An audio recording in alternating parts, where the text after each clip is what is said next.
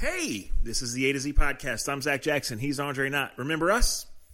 We're at Facebook.com/A to Z podcast. We're at A to Z podcast.com. At Akron Jackson, at Dre Knott on most of your favorite social media platforms.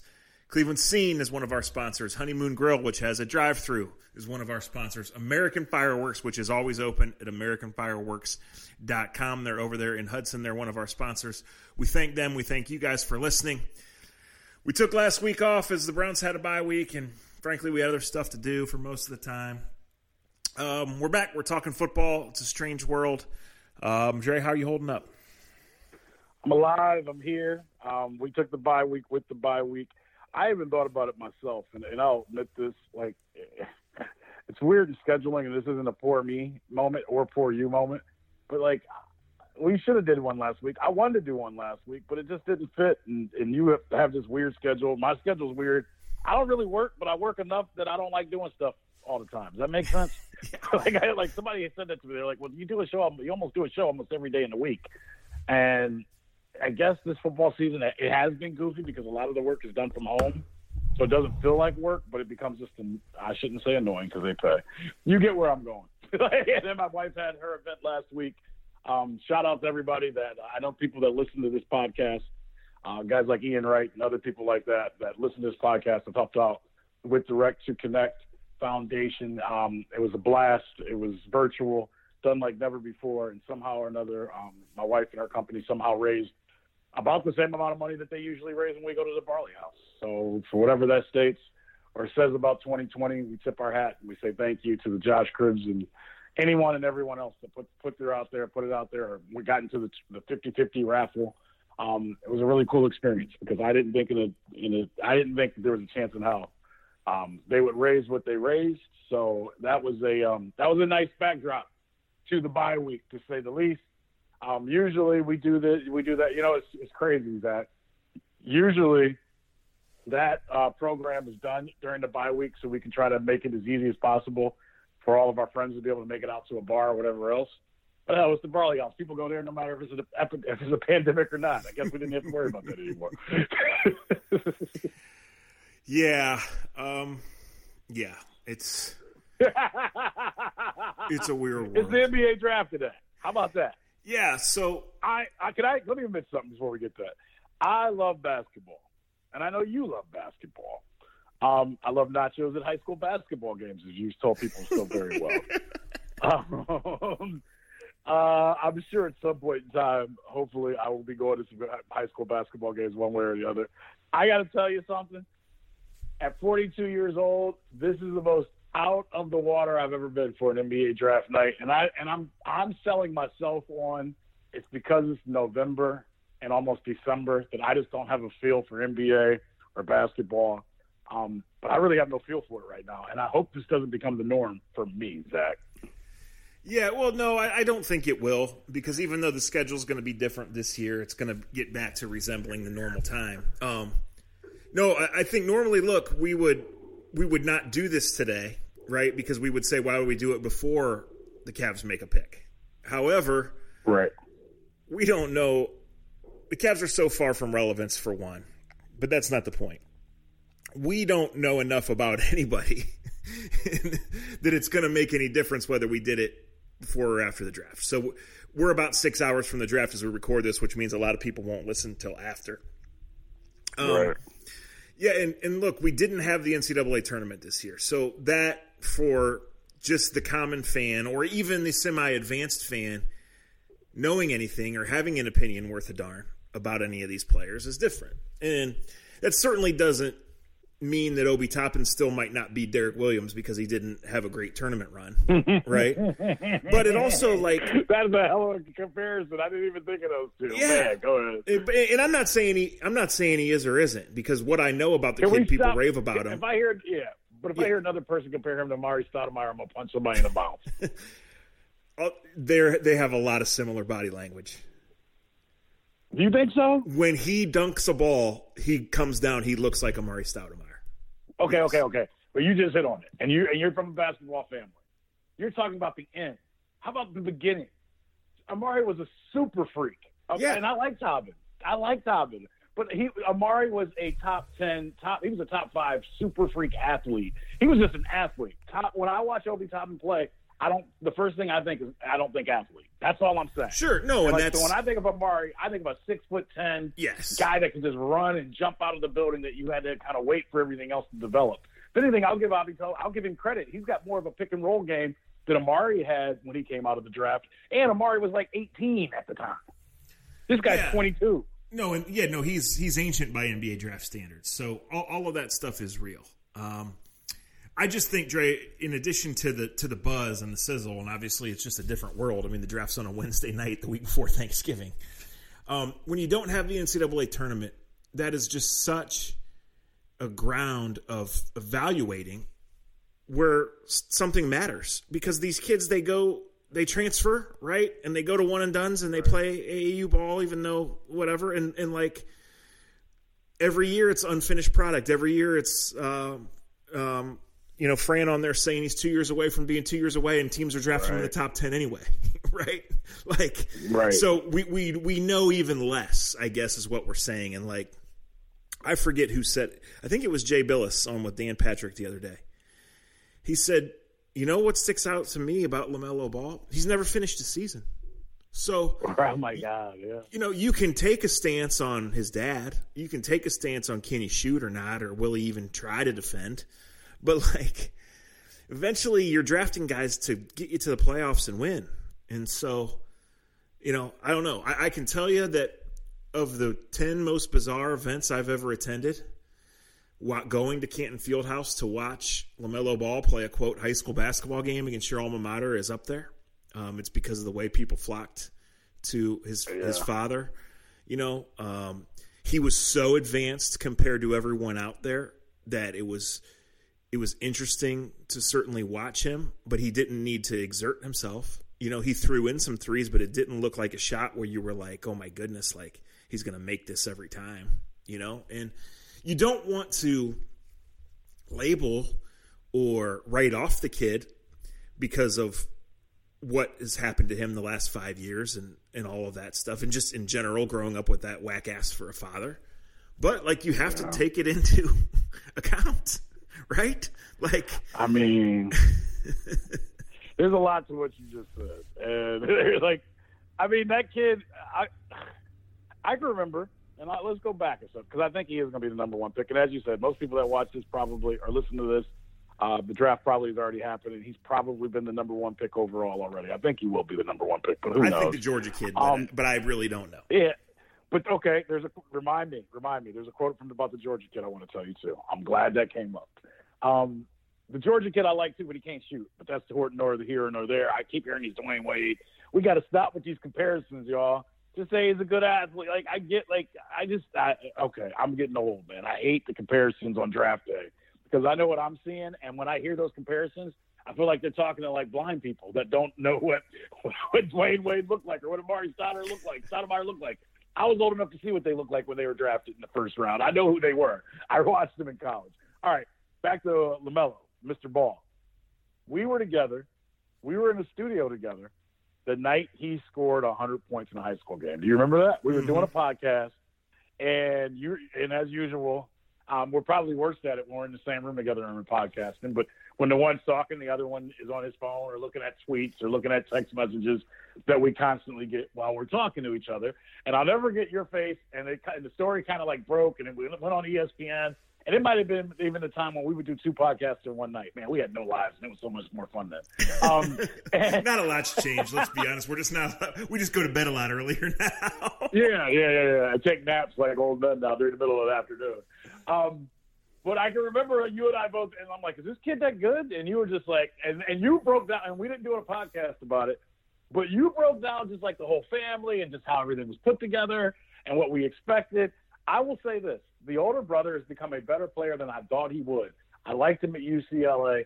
I think he is a good enough pro and on the right team. And as he grows into what he is and grows away from his father, which has been a beautiful thing and the best thing for him, I think that he is a solid pro, and he helps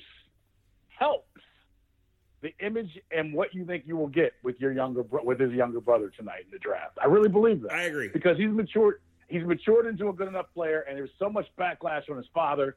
And there are times there's times LeVar says things and does things that I cringe like everyone else. But at the same time, I've never killed him all the way. And you know this. We've had conversations about this. It's hard for me to kill fathers that give a shit about their kids. Even if sometimes they go overboard, it's been part of sports forever. But, you know, the parent, the overbearing parent, right? The Todd Marinovich parent. We all know, we all have a friend, no matter how high we went in sports or low we went in sports. There's always been a parent at an 8-year-old soccer game or baseball game or basketball game expecting their kid to be an all-star when they really can't even dribble. LeVar is an oddball, and LeVar at times made us all push back on the ball kids. Right? We would all go, I don't know.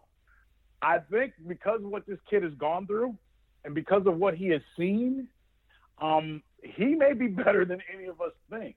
We make fun of him for scoring 100 in a game. We may make fun of him of that terrible jump shot his dad let him have, but he has had that, and I don't want to compare him to LeBron, Zach. But he's had that zoo effect following him since he was 15, 16 years old. Mm-hmm. And for the most part, it's not the way that we would tell most kids to get to the NBA, you know, dropping out of high school, going to any institute that would take him. Who knows educationally what he has learned and not learned since he was 15 years old.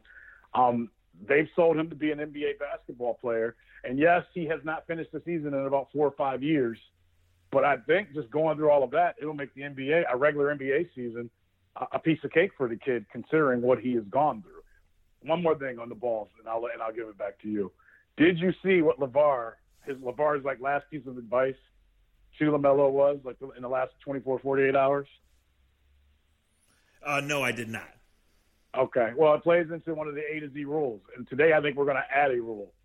But we all know there's only 2 things undefeated in this world, especially in the sporting world, and I think LaVell, I think he agrees with us. He basically told his son there ain't no way to get no girlfriend when you become a pro because all them hoes want is a check. That's his quote, not my quote.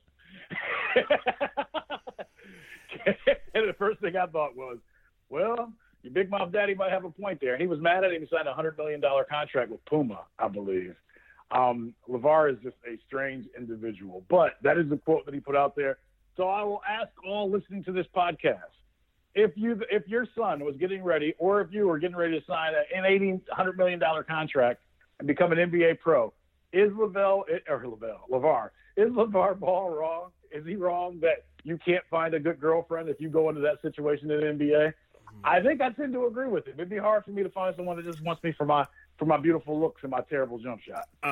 I would say another thing we say, which is presentation matters. And you were exactly right on a long time ago on LeVar Ball maximizing his 15 minutes. But, man, It was just 15 minutes. Right? It wasn't 15:02. No. But he made the most of it. He got his kids in the pros. Yeah. He did. Like I said, I didn't like a lot of the stuff that he did. But at the end of the day, Zach, he's got 2 of his 3 kids in the NBA. They're multi-millionaires, and he can sit back and be who he is. I think he'll be a great case study 10, 15 years down the road. Yeah, no, they all will. And look, we could do multiple podcasts on basketball culture, and I just want to say one more thing on the NBA, and we'll move on. Like, last week, one of my colleagues published the top 40 or 50 high school players in America. And I'm like you, I'm so out of the loop that I don't know any of them, right? Unfortunately, my brother over at Pitt Greensburg is not able to recruit top 50 players. So I clicked on it only because the last year when we did this list, the kid from Akron, Chris Livingston, was like, I don't know. He was top 15, right? I don't know if he was top 10, but he was certainly top 15. So I went on to see where. Then he went and played against a bunch of future engineers. Yeah. Well, anyways, it happens when you get on the Athletic app. You start scrolling through, and it's like, of the 40 kids, Dre, like 26 of them play high school basketball somewhere that's not their hometown. Wow. And I'm not saying that's not best for a lot of them, right? And I'm not saying they aren't getting better by doing it, but I'm just saying, like, the system right now of how these kids go from 14 to 19, and then when they're 19, NBA teams are supposed to know who's going to handle things right and who's going to be great when they're 25. It's just whack. It's damn near impossible. So it really is. I want the Cavs to be relevant, and I want the Cavs to be good. Unfortunately, they've been in the headlines only because of what Kevin Porter did the other night. And quite frankly, until I saw the mugshot, I didn't know what Kevin Porter looked like. And I'm a mild basketball fan. Above mild. I knew what he looked like. I feel bad for Kevin Porter. Kevin Porter is exactly what you just explained. Yes. Kevin Porter, he's 20 years old. I'm glad you brought this up. Like, and like I said, I'm admitting age. I'm admitting father time. But, like, Kevin Porter, and you know the stories about Kevin Porter like I know the stories about Kevin Porter. I was hearing about Kevin Porter when he was 15, 16 years old when I'd go out to Seattle, and I'd do Mariners games, and they would tell me, we've got the next, you know, and everybody says this, but they would say we have, you know, in Seattle, we have the next Jamal Crawford. We have the next two guard that's going to change the NBA if we can just find the right school and right place for him to respect and go about. The kid's had the craziest life. He's been to all different schools. He has no base. He's 20 years old. He's a child. He has no idea what he's doing. And you know, like, and first thing I said, and I made somebody laugh Sunday morning. They were like, "Yeah, Kevin Porter got arrested last night in Mahoning County." And I go, "What the hell is he doing in Mahoning County at 2 a.m.?" Like, that's the first question I had. Yeah, no, that's a general life question. That's for sure.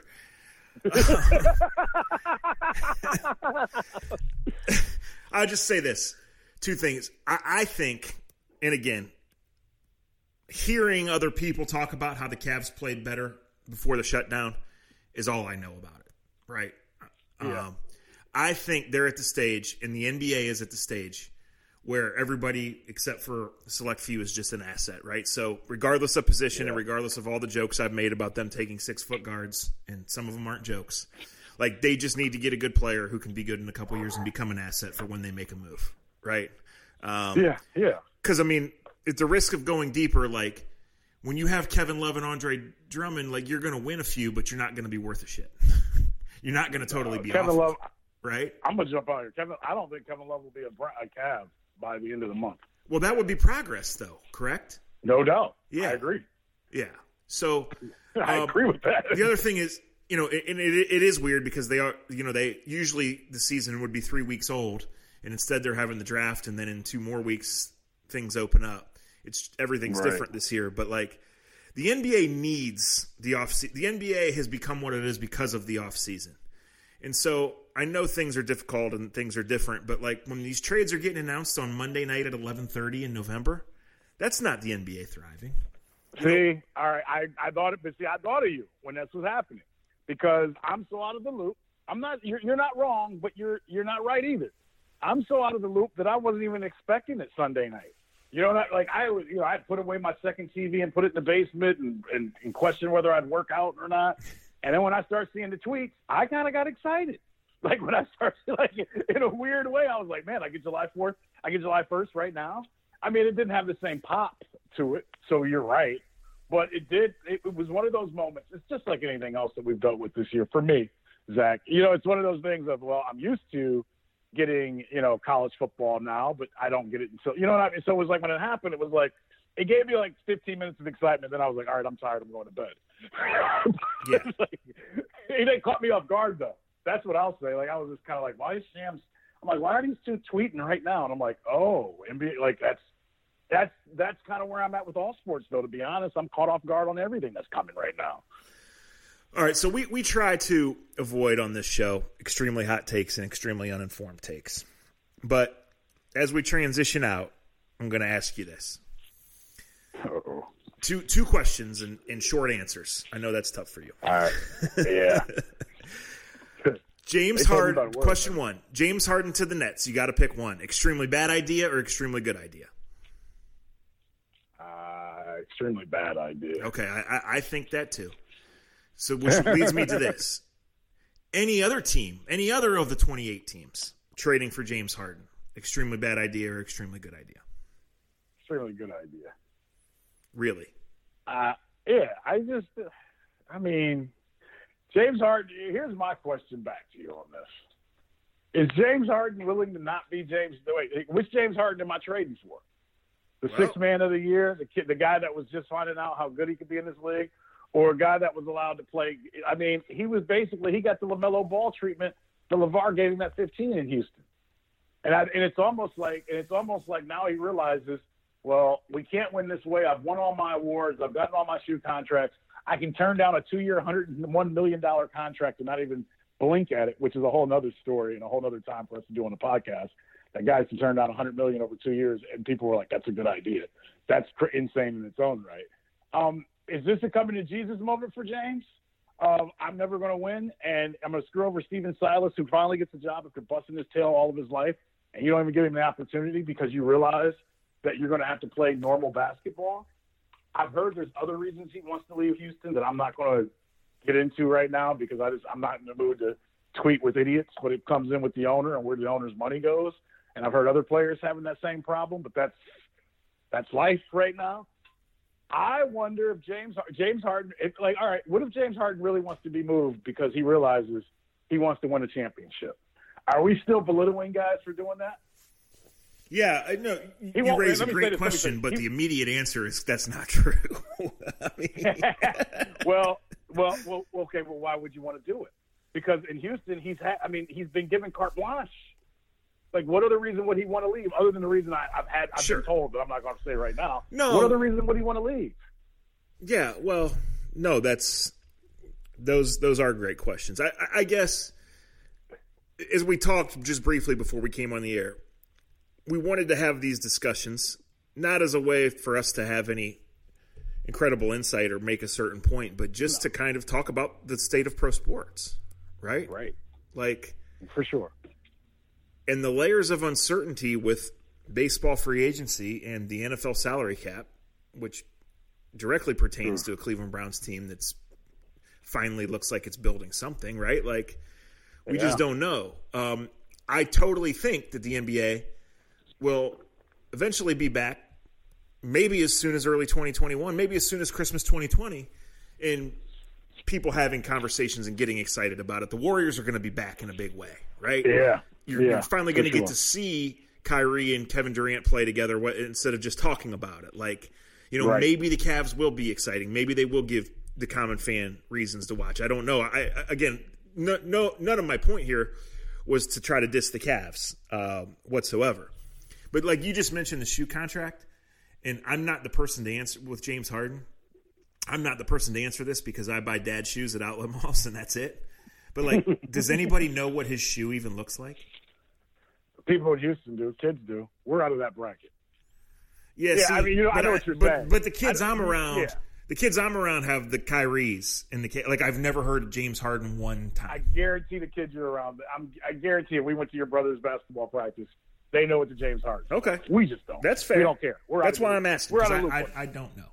Right. Yeah, I mean, I'm not an Adidas guy, and I'm not a big. Congrats. Yeah, I think the youngest. What's that? What did you say? I missed it. I said congrats, Adidas.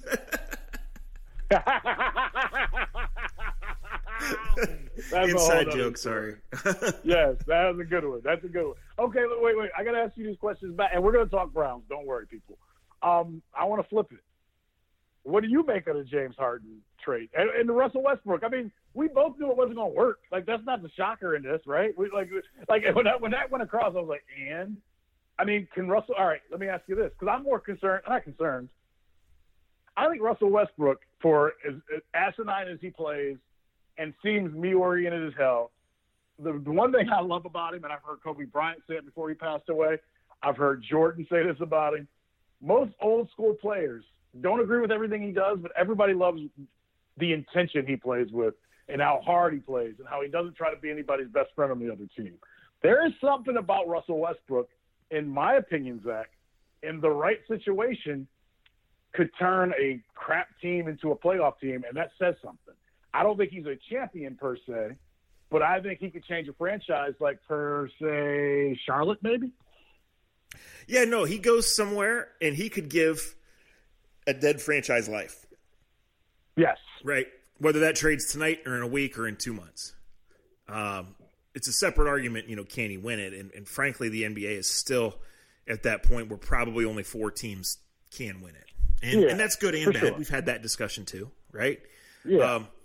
That's what's good in the NFL right now is there's still the Mahomes galaxy to me. But, like, who would you pick to win the NFC right now? You could name 6 teams. Good question. Yeah. You could name 6 is teams. that because of good? Okay. Is this a good? Wait. But is that because they're all good teams or all because they're all about the same? And I love the NFL. I think all 6 of those teams have quarterbacks good enough to win. See, I'm still not sold, and I love Drew Brees, and I know he's banged up now. It depends. See, the Browns have showed us the last 2 weeks why home field advantage is so important. Yeah. Because in the NFC, and I'm thinking off the top of my head, if New Orleans gets home field, or if it's in L.A., then I think the Saints have a legitimate chance to represent the NFC. But if they have to go to Green Bay, they don't, right? Thank you. Yes. Yeah. Yeah, no, I get what you're saying there. And look, these last 2 Browns games have been, completely unable to evaluate the quarterback, which is what the season's all about. But it's played to the Browns' strengths, and it's been a reminder that it ain't going to get any more pleasant, right? You might get a decent weather game this weekend, but the next time you play at home after this is a Monday night in mid-December. What do you think that – it's only from where we park and where we exit the stadium now due to COVID regulations, Dre. It's only about 100 to 150-yard walk for me from the gate to my car. And it's 7 o'clock just the other night, and I thought during that walk, how did anybody play football in this? I know. And I wasn't getting blown over because I'm 30 pounds overweight, and B, because my backpack weighs 30 pounds too. But just the process of getting there, getting the car unlocked, getting stuff dumped in, taking a gander around. I thought, how was a sport played in this today? Right. I mean, you heard the head coach say, I got pelted in the face with hail. Other than that, everything was okay. Right. It is unbelievable. I'm glad you brought up your lack of push-ups in the beginning of COVID, talking about you're about to be the push-up king. I'm glad you admitted that only lasted about 3 days in the article that you wrote. What in my life besides this podcast has ever lasted for more than 3 days? Oh, that's a good inside joke too. No, I don't think. I think it's pretty much out there. Yeah, good point. Good point. It's pretty much out there. What if they played today though? Today, here's the conundrum on the Cleveland Browns and playing through this weather. It has been fascinating, and I give the coach Stefanski so much credit for. He got better. That Raiders game, they weren't prepared for what they had to deal with. And that's unexcusable when you're the Cleveland Browns head coach. You have to be prepared to play a certain way in the weather in Cleveland. And, I just got to say the Raiders played better than them in it. And that was, I took phone calls that Monday afterwards and then Thursday night. And you get the old school coaches, they're old school people that call in and go, they're mad. They're like, hey, they're the Cleveland Browns. They should be used to it. And I'm like, sir, how many of these guys do you think playing the Cleveland Browns helmet actually live in Cleveland and never been around this weather? It was new for them. It was absolutely new for me. You could tell how they played. But I give him credit. He Phil Dawsoned it last week. They knew that they knew the weather was going to be bad come Sunday, and they looked prepared for it, Zach. And they were prepared. And the Houston Texans. They had 2 or 3 things against them. Number one, they are not built to play in that type of weather, and that's why we bring up the weather of football teams and playoff teams. They're not built for it. They're built to have even if they had David Johnson. Their offensive line isn't built for it. David Johnson, when he's not hurt, and that's always he's a mutter. He could probably be a mutter. Duke Johnson's a third down, a really, really good third down back that can play all 3 downs, but not on a playoff team most likely. Romeo Crennel should be coaching the local Wadsworth 12-year-old team and bringing kids will be kids. To them. No, you're right. Kids will be kids. Not only were they ready, but that was the perfect team to play against in that weather. Yeah. Right. Yes. Romeo. They can't run. Their defense sucks. Yes. Romeo is a great man, but he should not be making decisions on when to kick, how to kick, and it's past him, and I love him. It's just past him. And how about I called out the no mas on Romeo during the game in a tweet to you, and that ended up being one of the final play calls of the game with no mas in it. So this game set up perfect for them. This was the perfect game out of the bye. They looked healthier. The guys that they needed to look more healthy, Myles Garrett. That's the best Kareem Hunt, in my opinion. That's the best Kareem Hunt has looked in a Browns uniform, even over last year. He was decisive in the hole. He picked his holes well. He looked like the best running back, and we know he's not the best running back on the Browns. and that's no hit towards him because the other guy's the best in the league, in my opinion. That look that they gave on Sunday, and you wrote this pretty well yesterday, so I'm glad I did fall asleep and we didn't talk yesterday. They have the formula, Zach, to be a cold weather team if Wyatt Teller can stay healthy and you can get the production you got out of those two running backs and you keep them healthy. It made the defense look better. The defensive stats make them look like a mid-15, defense. We all know that they're not, but you take advantage of it. But the point that I was making at the beginning of this, the conundrum of being the Cleveland Browns and trying to figure out if Six is your guy long term, because that's always a part of the conversation, is you could have the weather you had on Sunday or you could have the weather you have today. Yeah. And if you have the weather today where it's, 45, 50 degrees, no wind, it's beautiful. You got a different game against the Texans. You're going to have to score 30 probably against them on Sunday if the weather's like it was today. Can that guy consistently do that? And here, I'm curious to this. I meant to ask this to somebody. I was talking to Cribs Monday, and I was going to ask him this. Here's the thing that I would love to ask Kevin Stefanski on the record, off the record. How willing is, and you watch just as much football as I do, how willing is a guy like Kevin Stefanski to run the ball that many times in good weather or in a game that's 14-7? Or you know what I mean? How many coaches do we see go away from the run when they're down 7? And it drives me crazy. But that proved on Sunday, Zach, if you keep running those two running backs, it's just like it's like a heavyweight fight. You punching up on a defense with those type of running backs in your line, you're going to break a big one sooner or later. But how many coaches are willing to keep calling that if the weather's not bad or if they're not winning the game or if they're not in a tie game? That's what drives me crazy. No, you're right, and you have to, like I kept saying, November and December is the games we're going to remember, right? If you're built for that, you'll give yourself a chance. And you got Myles Garrett, and he's giving you a chance. I mean, you've won 6 games, and in all 6 of them, he's made a game-changing play. He's awesome, right? I don't know that he can beat out Aaron Donald or T.J. Watt, and I don't know that any of that shit matters because people vote on those awards, and who cares, right? If the Browns win 12, yes, he can win Defensive Player of the Year. He's a beast. Him and Donald are the best 2 defensive players he's I've a beast. seen in the last 5 years. Yeah. I would say this is an encouraging thing. Look at the Cowboys' struggles. Look at the Ravens right now searching. They've had offensive line issues. If you're built on both lines, you're built to last. You don't know what a season's going to bring, COVID or no COVID, right? Injuries and bounces. And this is how the wind has affected things. Even before last week's game, Dre, because they've played those wild games early in the year with the Bengals and the Cowboys, they were actually averaging more points or giving up more points to losing teams than they were to winning teams. Wow. Now, some of that is the Cowboys or the Steelers and Ravens beat them so bad they ramped down on them. Right? So we have seen the Browns. We know in dry weather this defense is so bad that the Browns probably have to beat you 37-34. We've seen it. But we've also seen now the Browns have 2 games of pivotal experience in this weather, and that really should serve them well going forward. And you can debate the elements and debate the things. You got Nick Chubb. You got Wyatt Teller. I mean, I know Parkey's on the COVID list, but he's been pretty damn good. All of a sudden you get away with playing only 3 corners. All of a sudden you get away with only playing 1 safety, right? Because that's all you got on your roster is 1. That shit helps you. And I think Stefanski has, and he'd be the first to tell you he's not done a perfect job, but I think he's done a good job of managing games and keeping guys ready. And, we talked for weeks because it did feel like it hit a lull. The Browns did not have any COVID in their building at all until the bye week, from the first week of camp until the bye week. And they had guys on the list, they never got in the building. But, I've talked about it, just how people in the league say it wears on you every single day when you come in and you don't know. You might get sent home. You might have to come back to practice 2 hours later than normal. You might not have practice at all. You might get sent home, as a couple guys did last week, just because of where your locker is. Right? It's tough, but they're well positioned. And as for the quarterback, I don't know. He certainly has not been bad, and he's not awful by any means.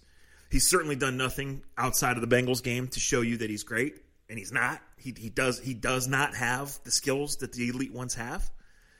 But you start to weigh the realities of things here, and it doesn't matter if you're optimistic Baker person or pessimistic Baker person. You can see where these roads converge, where the Browns just continue to build a team where the quarterback just has to be there and not much else. Yeah. Right? Yeah. And that's, and it goes off of what we've talked about all year long, whether it was the Steelers game where he had to pick early, or whether it's the Cincinnati game where he makes the game-winning drive, and we always make the joke about the cockpit. The beautiful thing that the Browns have done is that, and I had to talk about this with Rizzo after the game on Sunday, but, if you don't have the quote-unquote franchise quarterback, that means the other 10 guys on offense have to pull their weight a little bit more. When you have the franchise quarterback, you can get away with not having other little elements of the team. I'll give you an example. Thank you for breaking down in your athletic article how many times the eighth guy's been in the box without 13 on the field. Yeah. Now, part of that equation, and I'm learning new math right now as I'm teaching my daughter virtually, and she told me I don't know how to do it, and she's right. And only her mom can do it. And it's something to have an 8-year-old put you in your place about math. And I was like, well, I can tell you the answer. And she goes, you can tell me the answer, but you can't tell me the right way. And she's right. This new math is bullshit. Anyway. Put that on your gravestone. This new math's some bullshit. Yes. Put that on it is bullshit.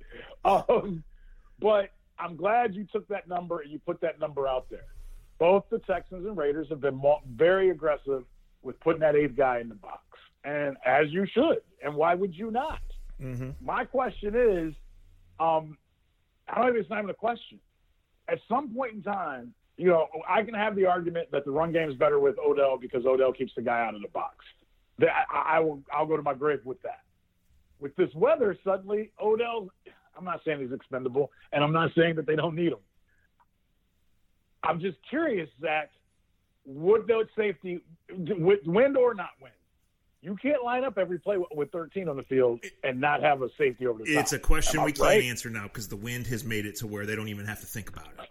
But it's a question that along these next 4 games is going to come into play, right? At some point in time, yes. At some point in time, we're going to have to see them in a normal game. Yeah. And when I say normal, weather. And let's see how aggressive teams are to put that eighth guy in the box.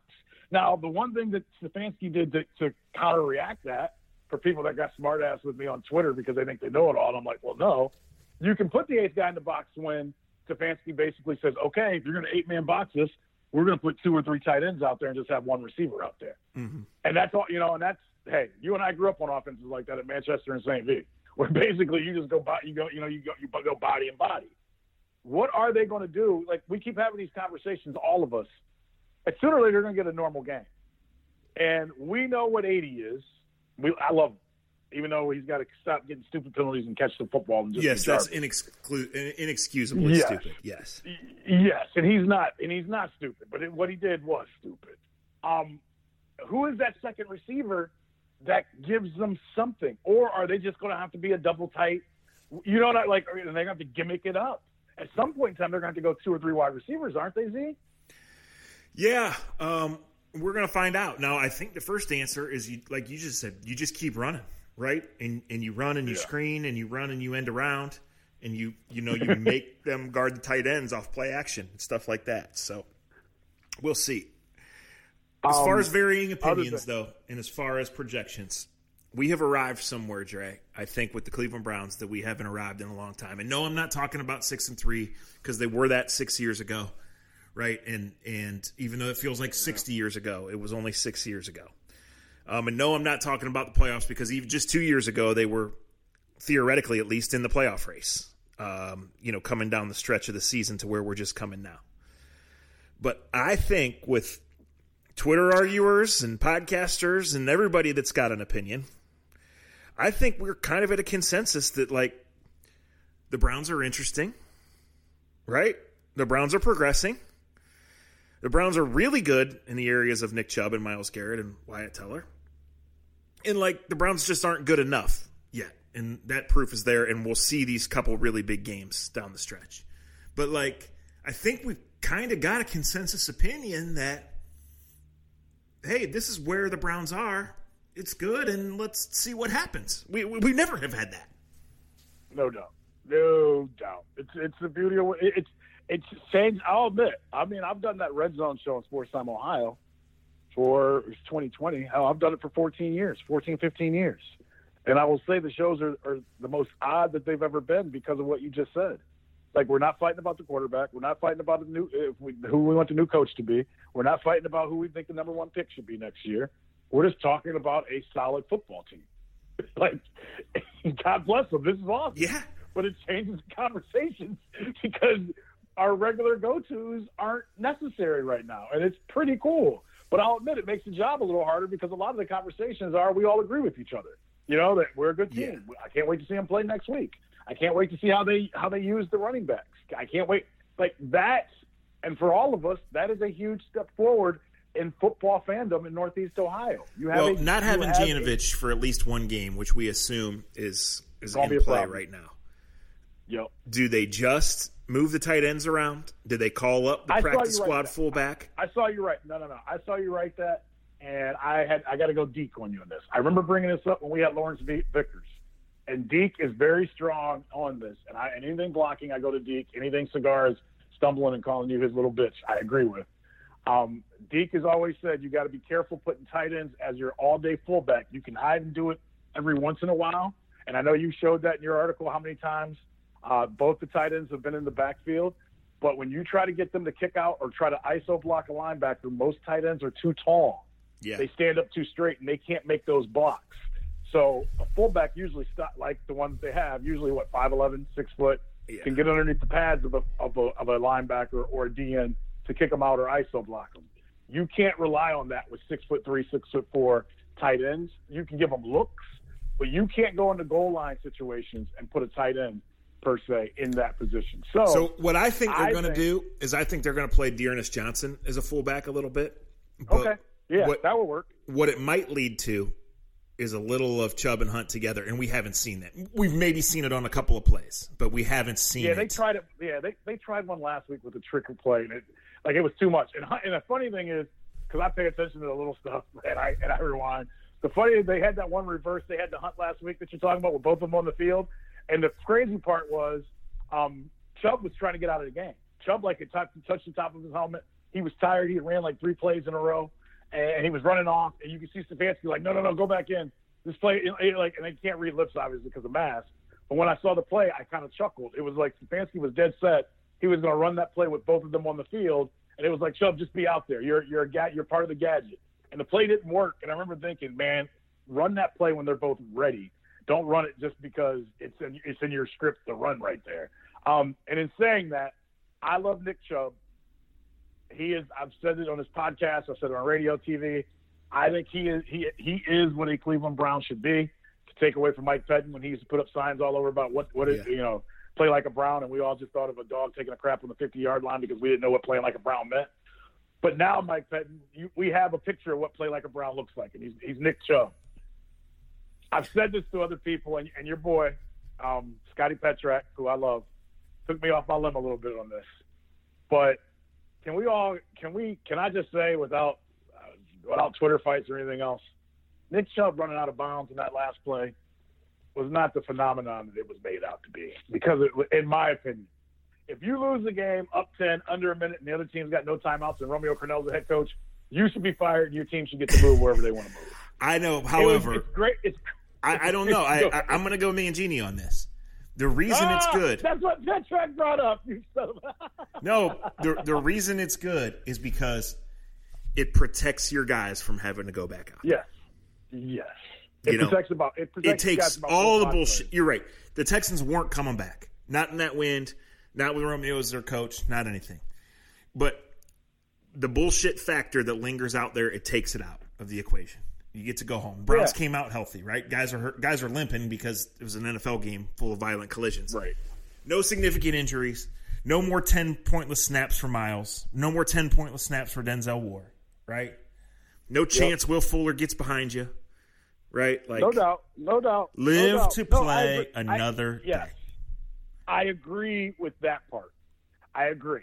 I could never say. You know what Reg used to tell me and my brother about drinking. Oh, I love a Reggie. Yes, give it to me. He would go full to wine and institute a curfew that really wasn't. And his reasoning would be live to drink another day.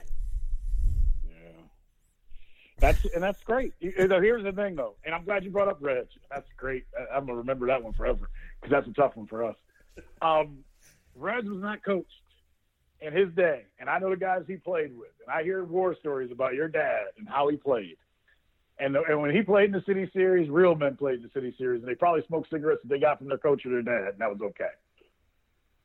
We were never coached to not score. We were coached to kick other team's butt and to kick that other team's butt. And I guess we're just at that threshold where, yeah, it sensibly made more sense to run out of bounds because you didn't have to run any more plays that could have hurt anybody. No doubt. No doubt. But it's just not how most of us were taught, Zach. Most of us were taught to attack, and you deal with the consequences at the end of the day. But I'm glad you brought this up. I don't think there's anything wrong with football being a little bit smarter, right? And I just think, like, again, the Browns are not winning the Super Bowl this year, and they never were. And I hope they make the playoffs, and I'm going to close the podcast with a thought on why it's extra important to make the playoffs that I want everyone to file away. But you are seeing an organization run like a real organization. And today they had to put the kicker on the COVID list. And all season long they've kept an extra kicker. Last week they played in a fucking monsoon. And they quit throwing the ball. And they used their backs, and they used their offensive line, and they won. Like, they're making smart decisions. And that is so starkly different than what it's been. And that's what's encouraging. I don't know what's going to happen with the defensive line, and it has to be better. I don't know that the offensive line can stay healthy and stay out of COVID and stay all that. But, man, it's good, and that's how you're built to stay. Of course you're going to sign Nick Chubb, because you just said it. He is everything you want to be, and you're full of shit if you preach smart, tough, accountable, and don't sign that guy. The hour you can sign him, right? No doubt. But, like, in terms of just being a relevant, living, breathing organization that gives yourself a chance to win, before you factor in luck and which pick did you miss on and which guy did you not sign and which guy did you sign, if you consistently make smart decisions, you consistently give yourself a chance to thrive. They've been so far away from it for so long, and now they got a chance. All right, let me give you 3 questions before we get out of here. First one, with the NBA draft tonight, we mentioned both of these characters earlier in this program. If you had to trade for one of them, who would you rather have on your team, Harden or Westbrook? Westbrook, no doubt. Me too. Isn't that crazy? I totally agree. I hope that whole Nets mess happens because we all know Kyrie is not going to make that work for anybody. That's why that won't work. Kyrie will be moved. Hey, can I say Chris Paul going to the Phoenix Suns? I think is going to be kind of cool, and he will get them in the playoffs, and they'll lose in the first round because that's what they do, what he does. I mean, he's going to be. I love Hall of Fame talk. I love the Hall of Fame talk. We already did this on the quarterback of the Colts. Chris Paul, like the NBA Hall of Fame is so goofy to me. Like Chris Paul is a Hall of Famer, I guess, right? But he's never, and it's not all just on one player. But dude, like I hear all these people making him out like he's Isaiah, the second coming of Isaiah Thomas, the real one, not the little guy. I don't know. I think he might be, Dre. Oh, okay. No, I think as he's gotten older, he has played with such a comfort level of who he is in his command of the game. And I mean, I don't think that the Suns win the title because of him, but I think that qualifies as the next step up, not because of his name, not because you thought about the Phoenix Suns for 5 seconds, but because he's going to get them better shots. He's going to make Ayton learn how to play the pick and roll and learn how to play defense. Yeah. Right? Yeah. Like, you're right. Yeah. There's such value in that. Yes. No, you're right. You're right. I like Chris Paul, and I'll give him credit because he does something a lot of younger guards. Listen to this. Chris Paul showed us way back when he was 17, 18, 19, 20 years old, he can score. Like, remember at Wake Forest, he can score 40 if he wants. Mm-hmm. He is one of the last true point guards of our generations back. He's one of the last guys that understands he really is. I'm funny I'm saying that, and I'm almost going against my own words. He really is the new age Isaiah Thomas. He can score at will if he wants to, but he understands how important it is to get everyone else involved, and he will do it. And when you need him to score, he will score. All right, my second question. Go back to the NFL. We had the game of games this past week. Who would have thought? Only in 2020 are the Browns 6-3. Does Kent State score 69 and win every game that they play in football? And The game of the week was the Cardinals and the Bills, and it lived up to everything it was supposed to live up to. Here's my question. We have a case of about 4 young quarterbacks, 4 young, fun quarterbacks that I'm loving watching. We have Kyler, as tall as me. If Tony Grossi was here, he'd call him a midget Murray. We have Tua, who is in Miami. We got Justin Herbert, who just cut his hair and looks like he's 15 years old. Wait till you see the picture. It just happened. You're going to laugh your ass off, Zach. And then you have Josh Allen. Those 4 quarterbacks. I'm going to make Zach Jackson put them in the order of how he wants them going forward. If you're picking a team, you're drawing up a team for 2021, and I say those are the 4 choices at quarterback, what do you do? I want Kyler without much hesitation at the top of the list. Oh, way to go, Chubby Grossi. I just don't know if he can. I don't know if he can. I just don't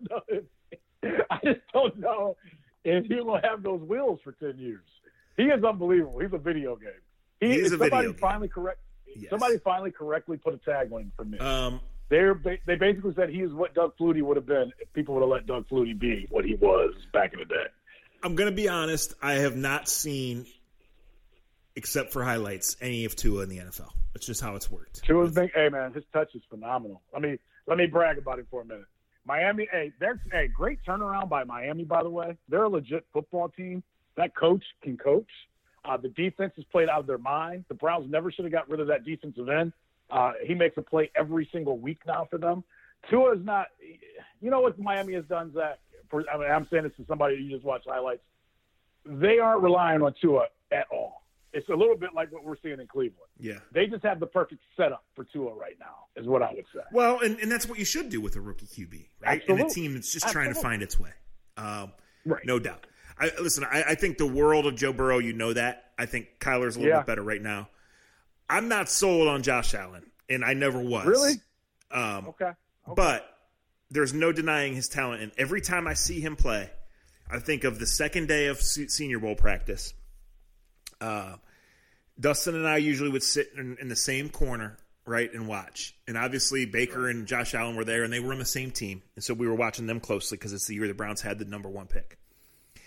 And, he was from Wyoming, and he was young, and he was wild and all this stuff. And, in that setting, they don't know anybody. They don't know the coaches. They're getting all this. It's a very difficult setting. But there were a couple of throws that he would make, and it wasn't just the people I was sitting with. You would see other people in the stands looking around like, did that just happen? Did he really just throw that 40 yards on the line the way that he did? And then the next one, of course, would miss the guy by 15 yards, right? But, he is so young and so athletic, and with the right people calling the plays and being around him, and obviously going to get Stephon Diggs was a great investment by that team. Yes. Having Cole Beasley, who's just going to run to the right place every time, right? I think his ceiling is pretty high. I don't know that he can ever win a Super Bowl, but I feel like he can raise a franchise near that level. Near. Well, I'll say this. He's still inaccurate, but he's accurate enough. Yeah. And I think because of that arm strength that he has and the athletic ability he has, you can live with him not being as accurate as you need someone the size of and I'm not beating up the guy in Cleveland. I'm not. But you can get away with it when you're Josh Allen, when you're 6'4", 220, 225. Josh Allen, in my opinion, and in my household, we make no fun of Mahomes. I got many Mahomes in my own house. strongest arm in the NFL belongs to Josh Allen. His arm strength is unbelievable, Zach. It really, and you're right, I should have put Joey Burrows in this conversation. I guess what I'm really getting at more than anything else, the NFL, for as goofy as 2020 is, the NFL's in pretty good hands quarterback-wise. Because as you think about it, over the last 3-4 years, you've lost Peyton Manning. You're going to lose Tom Brady here at some point in time. And the kid with the Chargers, he's good. I'm just going to flat out say it. He's fun. Really he is really fun to watch. There is no question about it. Yes, we are, and that's all I'm getting at. We are in a good place with young quarterbacks, and that is fun to say. It's fun to see. Ben Roethlisberger looks better than ever, and the Steelers have 4 number 1 wide receivers. That's another scary thing. I'm praying to God, and you kind of hinted at this in your article. I am praying that we get a Steelers 15-0 versus a Browns team that'd be that's fun, trying to wouldn't get in the playoffs. Yes. I mean, that's what TV is made for. If we can get there and COVID doesn't take out the whole world first. Yeah. And that leads me to my last question. You have been pretty strong in the Cleveland Browns in the playoffs in 2020-21. Mm-hmm. As we sit right now, there are 6 teams in the AFC, the American Football Conference, that sit at 6-3 for 3 spots. As a betting man, or what do you call the corner in your pregame preview of the game? Degenerate corner, yes. In a degenerate corner, yes. As I come to you in your degenerate corner, how strongly do you still feel about the Orange Helmets possibly playing a 17th game in 2021? I would take it right now because I think they're going to win this weekend, and I think they're going to beat the Jaguars. The Raiders and the Dolphins play each other. The Dolphins still play the Chiefs. Everybody's going on these journeys. I think I'm still saying yes. Am I putting my own money on it? No. But to answer your question right now, with very, very little hesitation, I'm saying yes right now on November, whatever day it is. Degenerate corners has spoken. I mentioned last week, you did say the boys in Vegas, the numbers have turned a little bit after being very strong on the Browns' possibilities to make the playoffs. They went a little lower last week. Well, they watched the Raiders game. I mean, listen, the Browns' defense is still awful, guys. It still is. Yeah. The wind has helped it, and it's helped the numbers significantly. But, man, It still stinks. Sendejo's still playing 80% of the snaps. The linebackers are non-existent. Right. Let me say this about the other competitors, because I've been able to watch them. Baltimore is free-falling. Their injuries are hurting them. Like, we can talk about the quarterback, but their injury, you mentioned it. Their offensive line deep, they're missing their left tackle, who's one of the best in the game. Calais Campbell. Who's the other big run stopper? Brandon Williams, the number 1 run stuffer, yeah. Right. They don't look the same. I'm telling you, the Raiders may be better than we think they are, Zach. That's the one thing I'll say after – now, they play Kansas City this weekend on Sunday Night Football, and they've already beat Kansas City.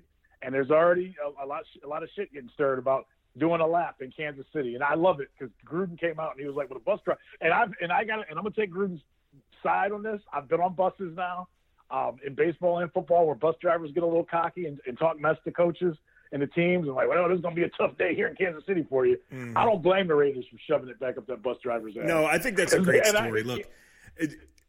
I love how Gruden wouldn't go into detail, but he addressed it, and then he acted like he didn't want to talk about it at all. Right. Like, yeah. You know why I love it, Dre? Because this shit's supposed to be fun, right? Yes. And, like, if you being Joe Bus Driver in Kansas City, maybe you should shut your mouth, but who cares, right? Who the fuck's John Gruden? He's a person like everybody else, right? Exactly. Like, exactly. You know what? It's like, it's so much, like, it's supposed to be fun. I love that story. I think the Chiefs put 90 on them if they got their dudes. So, yes, I'll be watching that game. Is that a Sunday? I didn't know that was a Sunday night game. I'm glad it is. I'm pretty sure it is. Miami is 6-3. We've talked about them. The best story about them, and I don't know their schedule off the top of my head, but my point to ask you about the Browns. You went schedule hopping. I think Miami's schedule is easier because I look at the rest of their division and they got New England, who is a toss up, and New England will end up 9-7 or 8-8. The Jets can't get out of their own way. Browns New England right now would be a toss up game if they were playing this weekend. It'd be a toss up game. Yep. Right. Yeah. No doubt. No doubt. So we'll see. All right, couple things before we get out of here. One, what I'm watching this weekend, obviously Saturday at noon, I'm watching Ohio State, Indiana, and I just think the off week last week, Justin Fields is no longer the favorite to win the Heisman. You know, Indiana's got that top 10 ranking attached to him. I just think you're going to see the Buckeyes and Fields specifically come out for blood. I think it's going to be must-see TV. But Friday night, it's going to be 70-50. Watch. Yeah. Friday night, I'm going to be watching the Massillon-Hoban state title game. You need the Spectrum app, or you can pay for it if you don't. It's going to be real high-level football. You know, I did the Massillon story. It's two really good teams. I think Hoban has 5 dudes that are going Power 5. Massillon has almost that many. It's really good. And, you know, all the tradition and what lingers over Massillon, if you know anything, if you listen to our last podcast, or if you know anything about it, you know, maybe this is the year they get it done. This is the 3rd straight year these teams have played. So, you know, it's played in a soccer practice facility 2 hours from here. Only 1,500 can go. It's the weirdest year ever. They've made it to the end, and we'll see what happens. And so all that really matters is those kids going to get out there and play in every kid's dream, the state championship. And so, they're representing the 27 communities in the 7 counties that the 2 teams represent, and then we'll see who wins. Hoban got players from other states, and we'll see if Massillon is still the city of Massillon is still standing on Saturday morning. Very last thought. Ain't no curfew in Massillon, boy. there won't be. If we were a little bit younger, buddy. Woo! Yeah. Dwight, I got 6 letters for you. T.I. You can't hold them down, Dwight. Right. Here's my last thought. And I'm not saying this is going to happen. And I'm not trying to derail any Browns positive vibes. And I'm not trying to say that getting there, if they don't get there, that it stunts any future progress, because it really doesn't, even though I think playing a game in January would be huge. Pretty clear that the scheduling gods have helped the Browns, right? No doubt. It's pretty clear that the Browns have a couple of great players and a bunch of really good ones, and they're getting somewhere. I just think, and I want everyone to file this away, I just think it's so important that they get to the playoffs, regardless of what happens from there, what their draw is. Does Nick Chubb run for 400 on somebody? Do they lose by 27 because they can't cover the pass? I don't know. I'm not saying any of that. But where they are now, I think it's so important that they get there, because it's been a 19-year playoff drought. It's the longest in the league. We know what this ownership has done, guys. And I'm not saying it's going to happen, and I'm certainly not advocating for it. I'm going to say it 3 more times. I know I already said it 3 times. I just think it's really important for the long-term health and the sticking with the Andrew Berry and Kevin Stefanski that you get there. Because if you don't, then it becomes a 20-year drought, and that becomes headline of everything.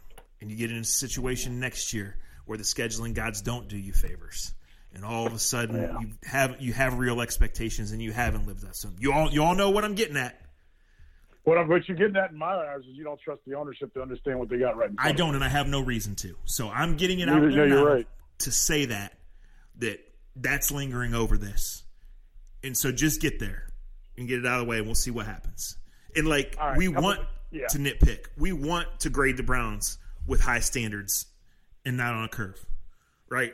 Right. If they get there, you're right, and they end up disappointed, and next year doesn't go a certain way, I just worry. That's all. That's all I'm saying. That's a quality thing to say. A couple things, and I'll wrap it up, and I'll be quick. Massillon and Hoban, this is the 3rd year in a row the seasons will end against each other, right? No, they beat Hoban in the regionals last year and then lost to LaSalle in the title game. I was at the regionals last year, but the year before it was a state championship. It was a state championship game, yes.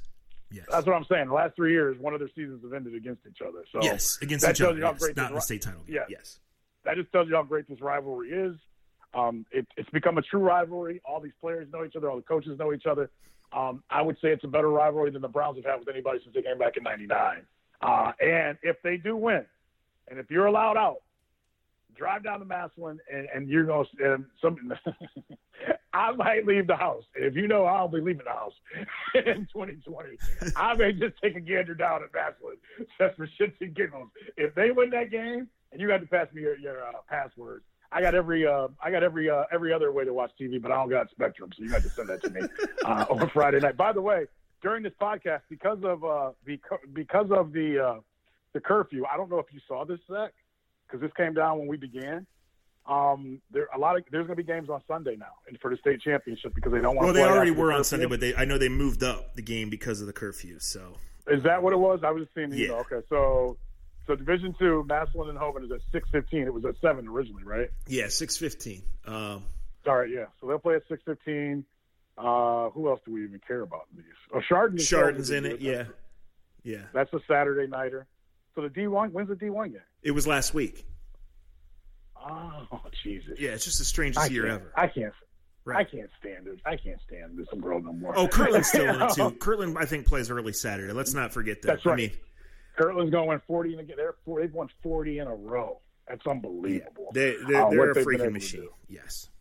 They really are. They really are. Appreciate everybody for listening. We appreciate you guys indulging in what we indulge in. Last thing I'll say, I'll admit right up front, I've said this to Zach Meisel. I've said it to Jason Lloyd a little bit. As you guys know, Zach Jackson works for The Athletic. They do a great job. He talked about ownership and trust. I thought Meisel and Jason Lloyd did a bang-up job on what occurred back in 95, 96 when the Browns left Cleveland. I'm not saying that they changed my mind on anything, but they opened my mind to some things I kind of knew. And when you read the story, and if you read it really in depth, it kind of tells you why the Browns have had bad luck. Because I believe in what comes around goes around. And no offense to this man because he's no longer on this earth, but previous owner, he had some shade in the business that came down to making the Browns the Browns. And I'm just saying, Al Lerner was not clean, and we knew that. But I thought your comrades at The Athletic did a great job with that. I gave them an idea, and I'm going to keep bringing up this idea, and I just want my 2 Athletic hats for it. I think The Athletic would really do a bang-up job, Zach, and I'm saying this out loud again. If they put something together at the end of the year that we could make into like a small book or magazine of the top like 15 stories in The Athletic every year and get it out, that would be a great way to sell The Athletic. And I think that story about the Browns moving and the role Al Lerner played in it would be one of those top 10 stories of the year that you guys would want in that magazine, because that was a great job by both of those guys and kind of telling the story. For a lot of people, for you and I who worked around it in our age, we kind of knew the story. And I know that there's another generation before us that remember the ins and outs of the Browns leaving. But as you know, there are a lot of people in the social media age that just know the Browns came back in '99 and don't really know the relevance of how and what was going on in Cleveland and how the Browns lost the Browns. I thought those two did a great job in kind of letting the younger generation understand why the Browns are where they are. All right, you guys are tired of us talking? We're tired of hearing each other, too. Thanks for listening. Shout to Scene, shout to the Honeymoon Grill, and shout to American Fireworks, always open at AmericanFireworks.com. Thank you guys for listening. We'll talk to you soon on A to Z. Konnichiwa, Adidas shoes.